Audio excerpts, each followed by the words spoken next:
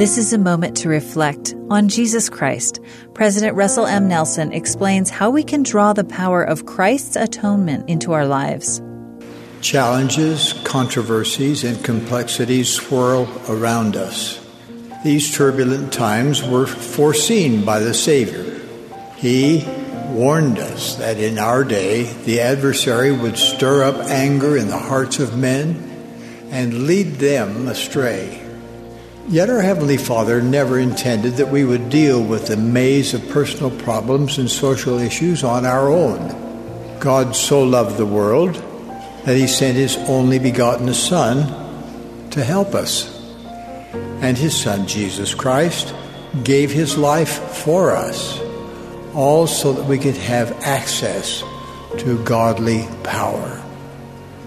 Power sufficient to deal with the burdens, obstacles, and temptations of our day. Today I would like to speak about how we can draw into our lives the power of our Lord and Master, Jesus Christ. We begin by learning about Him. It is impossible for us to be saved in ignorance.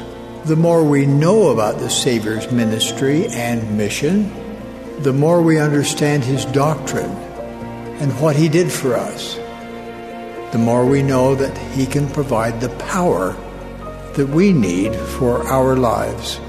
Sacred terms such as atonement and resurrection describe what the Savior did according to the Father's plan, so that we may live with hope in this life and gain eternal life in the world to come.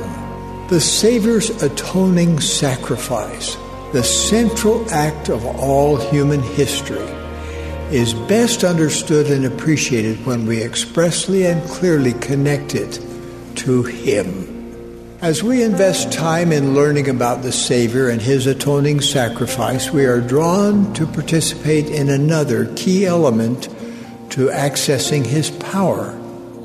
We choose to have faith in Him and follow Him. Studying the Savior and His atonement inspires us to follow Him.